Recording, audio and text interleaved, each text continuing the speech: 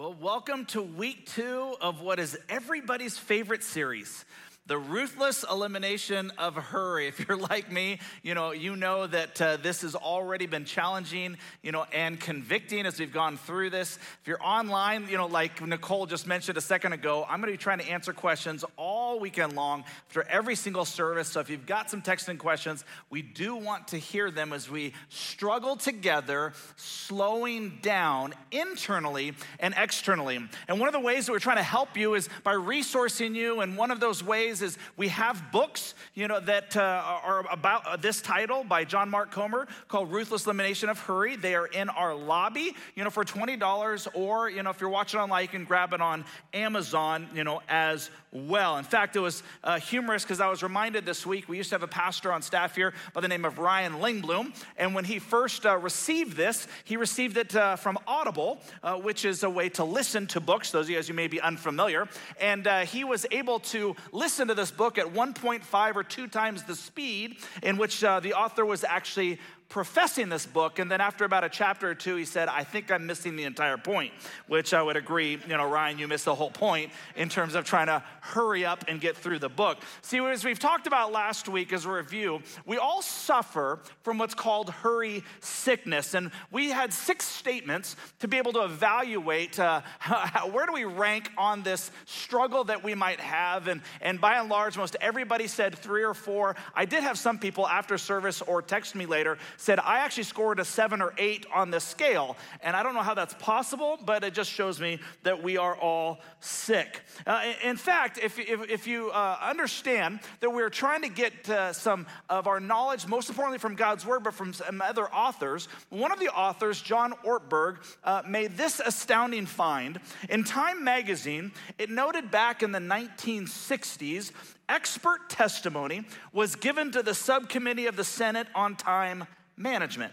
The essence of it was that because of the advances of technology that was taking place in the 60s and what they projected further, that within 20 years, by the mid-1980s, people would have to radically cut back on how many hours a week they worked, or how many weeks a year they work, or they would have to actually start retiring sooner because there wasn't enough work to do. They said that the same productivity that they were accomplishing in the 1960s would only require in the 1980s from a 40-hour work week to a 32-hour work week, a 4-day work week, and the ability to retire potentially for everyone by the age of 40. The great challenge, according to our government, they said, was what are people going to do with all of their free time? They missed the mark just a little bit, didn't they? These technological advances. In fact, let's go back just a little further of how our culture has sped up. Did you know that at one point in the United States of America and even before that people actually got up when the sun rose and they actually started winding down when the sun set? So that would cause long and active summer times and short, more in time winter times. In fact, before Edison, who created the light bulb in 1879, the average person slept 11 hours a night. Today, the average person sleeps 7. Now, warp speed, 2007, our society had one of the greatest social shifts in history. Everything changed. This is the year historians will look back and tell us that we officially entered what's called the digital age. And this year, Steve Jobs released what's called the iPhone. This year, social media came onto the scene with what's called Facebook, and Twitter was actually invented. Before this year, I know this is going to sound crazy to the digital and the millennial generation, but before this year, not everyone had Wi-Fi or a smartphone. And now we can barely imagine what would life be without that device on a regular basis. And it's not just technology that has sped up. Think about food. We used to cook our meals each night before we realized that wasn't fast enough. So what did we create? Microwaves or fast food. Now, notice what we call it. We don't call it good food. We don't call it cheap food. All we call it is fast food. Now, when fast food was actually introduced, do you know that people still had to park their car? And they had to actually get out, and they either ordered from a window or they actually had to go inside and then take their food to the table, so that wasn't fast enough for us. We created what's called the drive-through to enable families to eat in their vans just as God originally intended. Speaking of which, our vehicles is actually one of our favorite places where we actually try to multitask. See, hurry-sick people may try to drive, eat, drink coffee, monitor the radio, shave, apply makeup. Yep, I've seen it all happen as I've been driving here on I-90. Talk on the cell phone, hands-free, of course, and make gestures, not always the pleasant kind, all at the same time. Or, if you've seen this, they may try to watch television, read, check Facebook on their phones, eat dinner, and carry on a conversation simultaneously. Anybody want to admit? Any raise of the hands? You want to put that in the chat that you might have participated in that? And some of you, are so hurry sick, and you're living at such a pace that God never intended, that as soon as our services are almost done, you're already walking out of the building. I mean, we still have a closing song, but as soon as I say amen, you're like, I'm out. Why? Because you got to hurry up and get in your van and go get your fast food, just like we talked about. Now, businesses, here's the crazy part. Businesses know our obsession with not just hurry, but perceived hurry where we can slow down. What I mean is groups like Fred Meyer have spent multi-million dollars evaluating the speeds of their checkout lines so that they can reduce a perception of us actually getting through lines faster with up to 20 seconds or up to a minute, where people walk out because they've done all the studies feeling like they've actually gained time. This is just a fraction of how we're living in a society that's pushing this idea of actually going forward with this idea of hurry sickness. Now, again, we're not just talking about being efficient, or we're not talking about having a lot on your plate. Jesus had a ton on his plate. It's when you have so much on your plate that the only way to get through life is when you find yourself hurrying externally, or you feel yourself internally hurrying. Again, hurry is not a fast-paced or disordered schedule. Hurry is a disordered, overly anxious, and worried heart that gets demonstrated in how we live. In fact, one of the most famous Bible stories, that you've heard on this, comes when Jesus attempts to walk into, with his 12 dudes, by the way, unannounced to the home of Mary and Martha. So Martha frantically starts getting things together. And Mary, her sister, instead of helping with the chores and helping get dinner ready, she decides to sit at Jesus' feet, listening to him teach. But Martha was distracted by the big dinner that she was preparing. She's not wrong, but notice what happens. She comes to Jesus and she said, Lord, doesn't it seem unfair to you that my sister just sit around here while I do all the work? Tell her to come and help me. I love it, because isn't that what we do as kids to mom and dad? It's just not fair. And yet they're going to Jesus like, Jesus, this isn't fair. Why does she get to sit down and I've got all of these things to prepare? Now, she's not wrong. Does a meal need to be prepared? Yeah. Do things need to be, taken care of? Absolutely. It wasn't the task that was the issue. It was the heart reflected in the task that Jesus was addressing. The Lord said to her, my dear Martha, you are worried and upset about all of these details, but there is only one thing that you should be concerned about. Mary has discovered it, and it will not be taken away from her. It won't be taken away from her. See, what's fascinating is we're going to go through these next 4 weeks and discover what Mary discovered. We're going to put into practice, at least we're going to be challenged to put into practice, an alternative, countercultural, God-centered way of actually living life. But it's going to feel weird. It's going to feel different. And that's actually a really good thing. Speaking of different, by the way, I just need to make one last side but important note. Last week, I got hammered by some of you about how I made fun of running. and how running is not biblical, and Jesus walked everywhere he went. And so people reminded me, they even threw scripture at me. Don't you remember the verse, Dan, that all the runners run, but only one gets the prize? Well, I had a very Christ-like centered person, who came to me and reminded me and sent me this meme, this week. And here's the meme.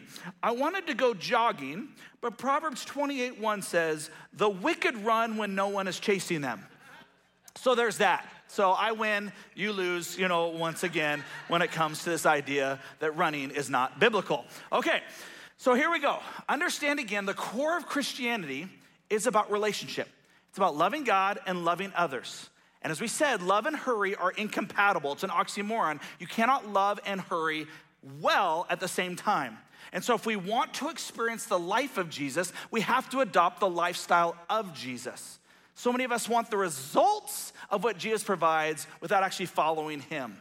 By a show of hands and also online, have you ever played the game Follow the Leader? Raise your hands. Have you ever played the game Follow the Leader? Okay, it's an older game, and I know it's not a video game, so some people can't relate, but the way the game actually works is that somebody designates themselves or somebody else says, you're the leader, and you are supposed to follow whatever the leader says or does in a mimic fashion. If it's raise their hand, you raise your hand. If they raise their left hand, you raise your left hand. If they say something, you're supposed to say something. If they take a walk, you're supposed to take a walk. You're supposed to follow the leader. A little bit like Simon Says, but it just kind of goes on and on and on. If you're a follower of Jesus, we must ruthlessly eliminate hurry from our lives because, by definition, we can't move faster than the one we are following. And oftentimes, when I do, or when we do, is when we find ourselves in a world of hurt. Because we think we know better than the leader. And we move faster than the way the leader is leading, especially in our culture. So my challenge for us is, can we commit the next 30 days to new habits, or some would call them disciplines? In fact, I don't know if you've ever thought about this, but a discipline is any activity I can do by direct effort that will eventually enable me to do that which currently I cannot do by direct effort. Let me give you an example. If you are a weightlifter and you get in the gym and you're like, I want to bench press 250 pounds, and you are unable to bench press 250 pounds, there is a discipline that you can do in the gym that will work you up over time by effort to do later what you're unable to do now.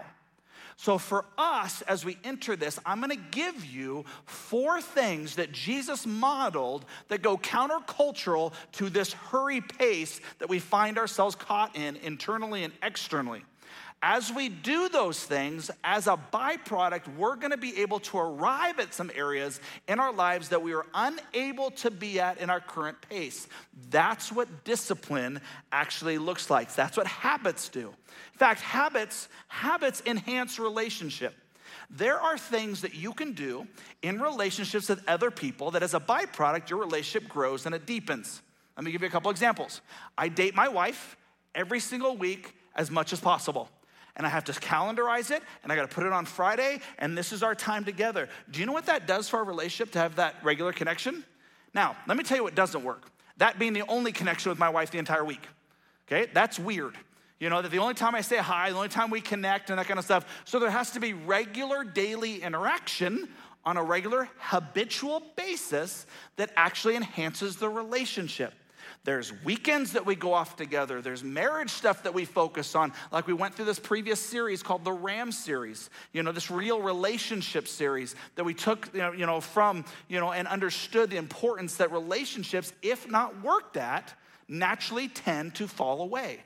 That you actually have to spend time to enhance these relationships, and it's the same with God. So here's the 4 things that we're gonna cover. The 4 disciplines, the 4 habits. Silence, solitude. Silence and solitude, that's 1. Number 2, Sabbath. Number 3, simplicity. And number 4, slowing. Those are gonna be the 4. So on this day, we're gonna do silence and solitude. And we wanna look again at the life of Jesus. If you have your Bibles, open to Mark chapter 1. Because in Mark chapter 1, you're gonna see that Jesus probably had one of the longest days of his life. The day, doesn't start here, but let me kind of give you some background. Jesus just gets baptized by John, and after baptism, he was led by the Spirit into the desert to be tempted by the devil for 40 days. Now, that word desert doesn't just mean, I always thought if you go into a desert, I think Arizona, I think, sand, I think hot. But that doesn't mean what we think it means. That Greek word for what we have translated as desert is eremos. Say eremos. Eremos. It can be translated as desert, desert place, desolate place, solitary place, lonely place, quiet place, and wilderness.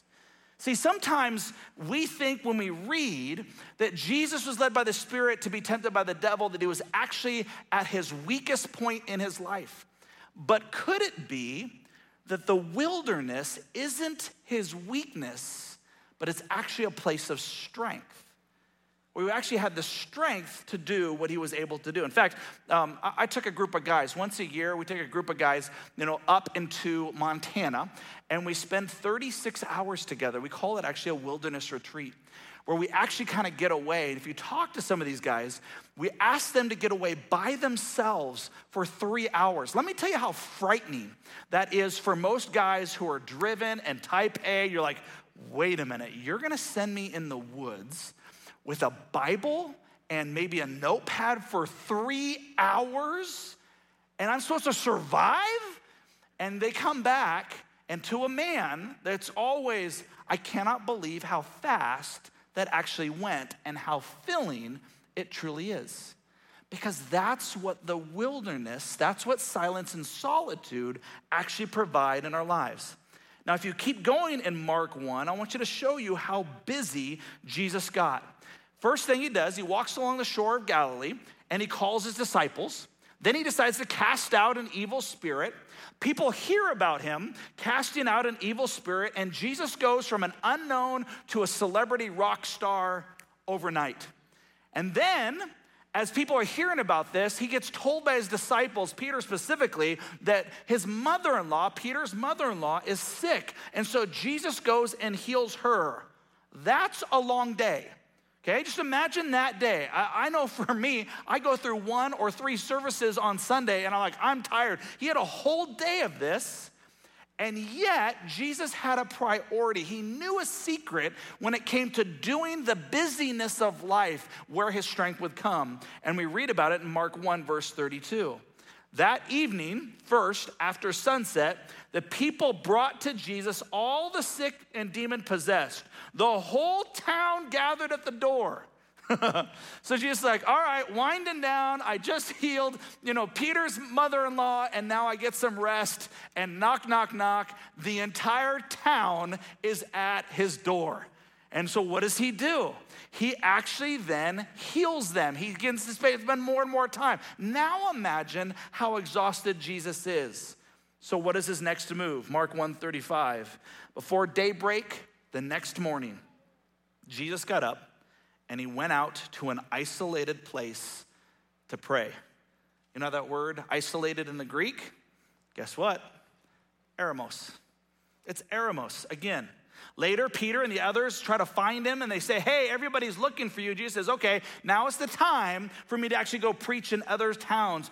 He knew what was going to help him recover from his crazy busy day, and he knew what the strength he was going to get for what the next day was going to go, and it was going to be retreating from the work of ministry to spend silence and solitude with the King, with the God of the universe. Okay, or how about this different time in the life of Jesus and his followers? In Mark chapter 6, verse 30, it says, the apostles returned to Jesus from their ministry tour and told him all they had done and taught. So Jesus said, let's go off by ourselves to a quiet place and rest a while. That word rest a while, quiet place, eremos, same word translated in a different way. He said this because there were so many people coming and going that Jesus and the apostles didn't even have time to eat. Been there? Right? If you're a parent, the answer is yes. If you work in a high-stress environment Whether it's in education or healthcare or business, you've had stressful days where the day starts getting away from you and you're working so much that you don't even have time to eat. I love this story because it's real life. That Jesus and his disciples had that pace as well. But what was the solution? It wasn't, hey, let's go to a bar and hang out, or let's watch Netflix and chill, let's do all this other kind of stuff, whatever. He didn't say any of that stuff. What he said was, let's go away with me and get some rest. In fact, in Luke, in the book of Luke, in 9 different times, it says this: Jesus often went to a lonely, isolated, eremos place to pray. That he understood, even without the technology that was around, that the pace of life, God in human form, was just too much. See, Jesus lived the value of first things first.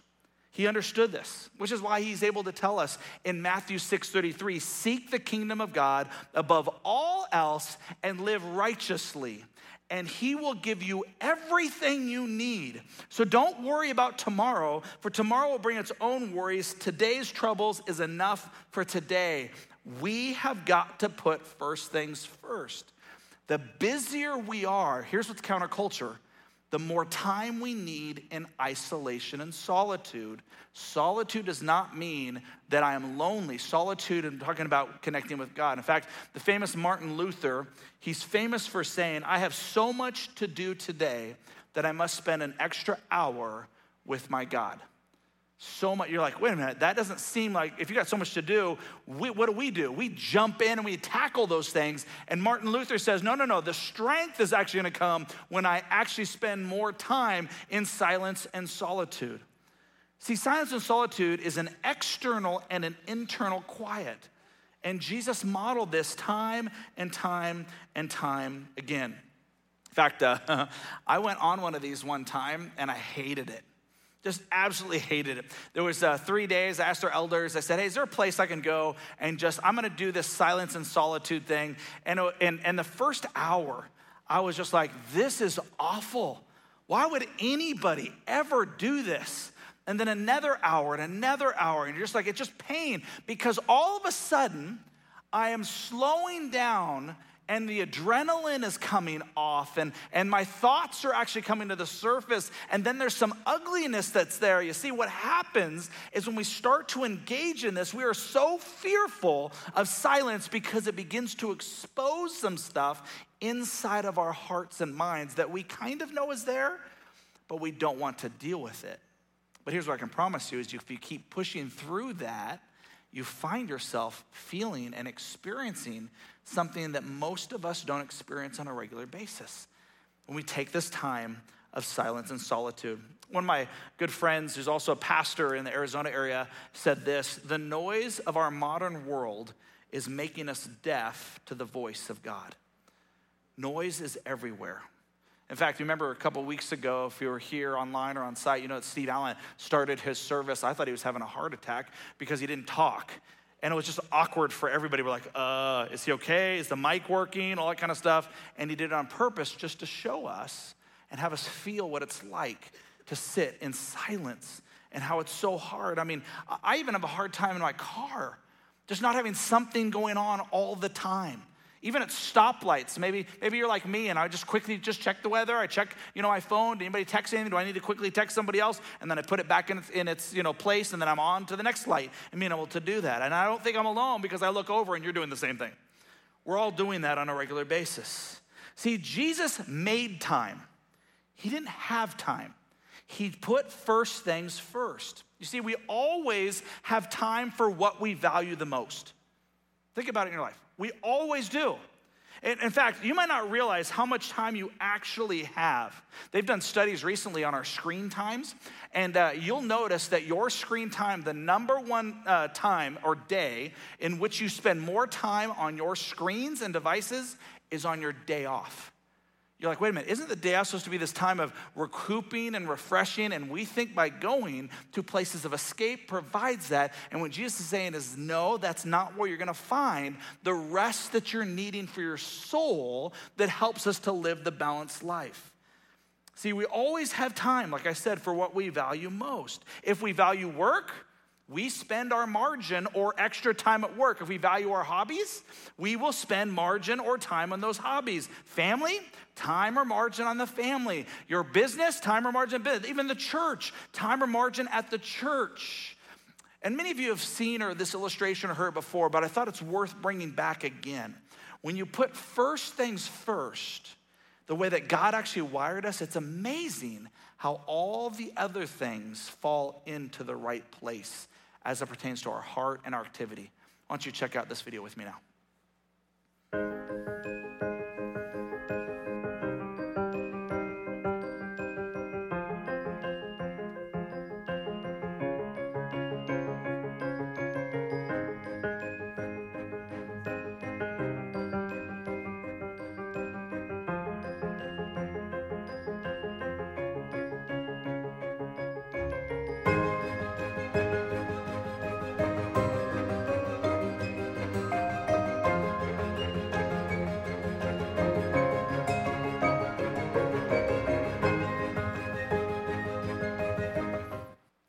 Every time I see that or have done that, it just reminds me that it really is true.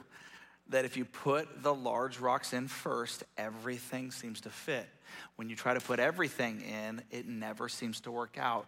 We need to put first things first. See, when we prioritize silence and solitude before God, over time, you and I will experience internal peace and rest. We just will, regardless of our circumstances. Which is why then we can read a famous Bible verse like Psalm 23. The Lord is my shepherd, I lack nothing. He makes me lie down in green pastures. He leads me beside quiet waters. He refreshes my soul. He guides me along the right paths for his name's sake. Is that true in our lives? It's only true when we actually take the time in silence and solitude for him to do that in our hurried lives. Then he will take us as we follow the leader that wants to provide these things in our lives. He will take us on this journey, which is why we've said that this is the core passage for our series. Then Jesus said, "Come to me, all you who are weary and carry heavy burdens, and I will give you rest. Take my yoke upon you. Let me teach you, because I am humble and gentle in heart, and you will find rest for your souls." See, if we don't create the discipline of time with God through solitude and silence, we will find ourselves with a mediocre version of Christianity. Henry Nouwen, famous author, once said this: "Without solitude, it is virtually impossible to live a spiritual life. We do not take the spiritual life seriously if we do not set aside some time to be with God and listen to him." Like I told you, if Satan doesn't tempt us when it comes to sin, in terms of our following God, what he'll do is he'll make us busy. He'll distract us from those things. So let's get practical. How do we do this? How do we do silence and solitude? If that's the goal, how do we do this? Ashley, also said this: "We do not rise to the level of our goals. We fall to the level of our systems. Systems support the goals in our lives." In other words, if you have a goal to get in shape, that's great. But if you don't have a system that says, here's the days, the times, the hours, the accountability that I'm gonna walk through that's gonna help me accomplish the goal, you and I will never accomplish the goal we set out without the systems in place that help us to support the goal. That's what we're talking about here. That we need to calendarize it. We need to prioritize it, to put first things first, knowing that many of us are driven by our calendars. You have within the power of your hand an opportunity to place that first thing first in our lives. So as we close, your next step, here's where it gets practical and it gets real. It goes from information to transformation when we get to apply what we've just heard. Every day this week, I'm gonna ask you to set aside silence and solitude to be with God. How do we do this practically? You gotta pick a time. You gotta pick a location. You gotta pick a study. A study could be a YouVersion Bible app study. It could be a book in the Bible. There's some sort of study that you're gonna pick. Grab a pen, grab a journal, and make sure you find a spiritual partner, somebody that you can do this with on a regular basis. And if you put it in your schedule, and again, if you've never done this before, I'm gonna challenge you to do this for 15 minutes, maybe even 30 minutes. Just kind of block that time. Get your coffee, get your lattes, whatever, and sit down and spend time with the God of the universe and see what happens. For those of you who do this on a regular basis, here's my challenge for you. Up it. If you're used to doing it 10, 15, 20 minutes, up it. And if you're like, well, Dan, I've got small kids. Well, you're not gonna do it when the kids are earlier up in the morning, are you? But if you got small kids, here's what I know. They usually go to bed earlier than older kids. I've had both.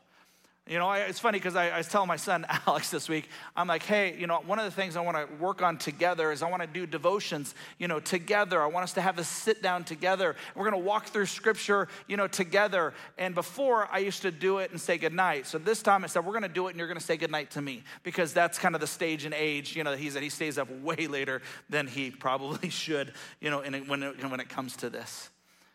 See, my hope for all of us, guys, is that we would actually do this. So here's what I want you to do. Whether you're watching online or whether you're in the room, I'm gonna give you 30 seconds. 30 seconds of silence.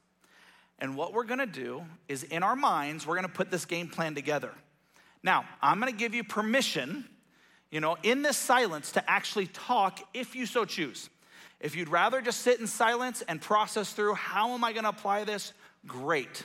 If you wanna talk to the person next to you and say, look, this is when, where, and what, that's great. If you're doing this at home, this is a perfect time to even push pause or whatever you can do on the TV in order for this to become real. We're not just talking about this. We need to do this in our lives if we want to ruthlessly eliminate hurry.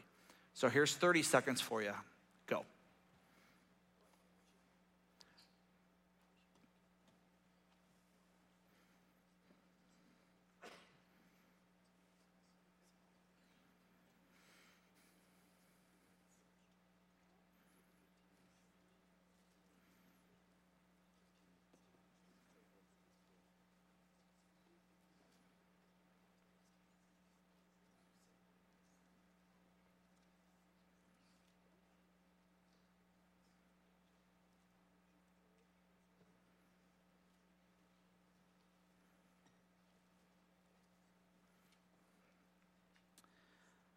Are you tired, worn out, burned out on religion? Come to me. Get away with me and you'll recover your life. I'll show you how to take a real rest. Walk with me and work with me. Watch how I do it. Learn the unforced rhythms of grace. I won't lay anything heavy or ill-fitting on you. Keep company with me and you'll learn to live freely and lightly. Let's pray. God, thank you so much for just your son's model, an example of what it means, step one, to reduce hurry in our lives. Father, we can be busy and efficient and yet still have this unnatural pace internally and externally. And so help us this week when it comes to silence, when it comes to solitude, that we might create this time and this season. Help us, Father, to do this. And as we do it, we know it's going to be uncomfortable. We know it even might be harder at first, but over time, Lord, we trust that your word is true and we're going to see these things take place in our lives. We love you and thank you. It's in Jesus' name we pray. Amen.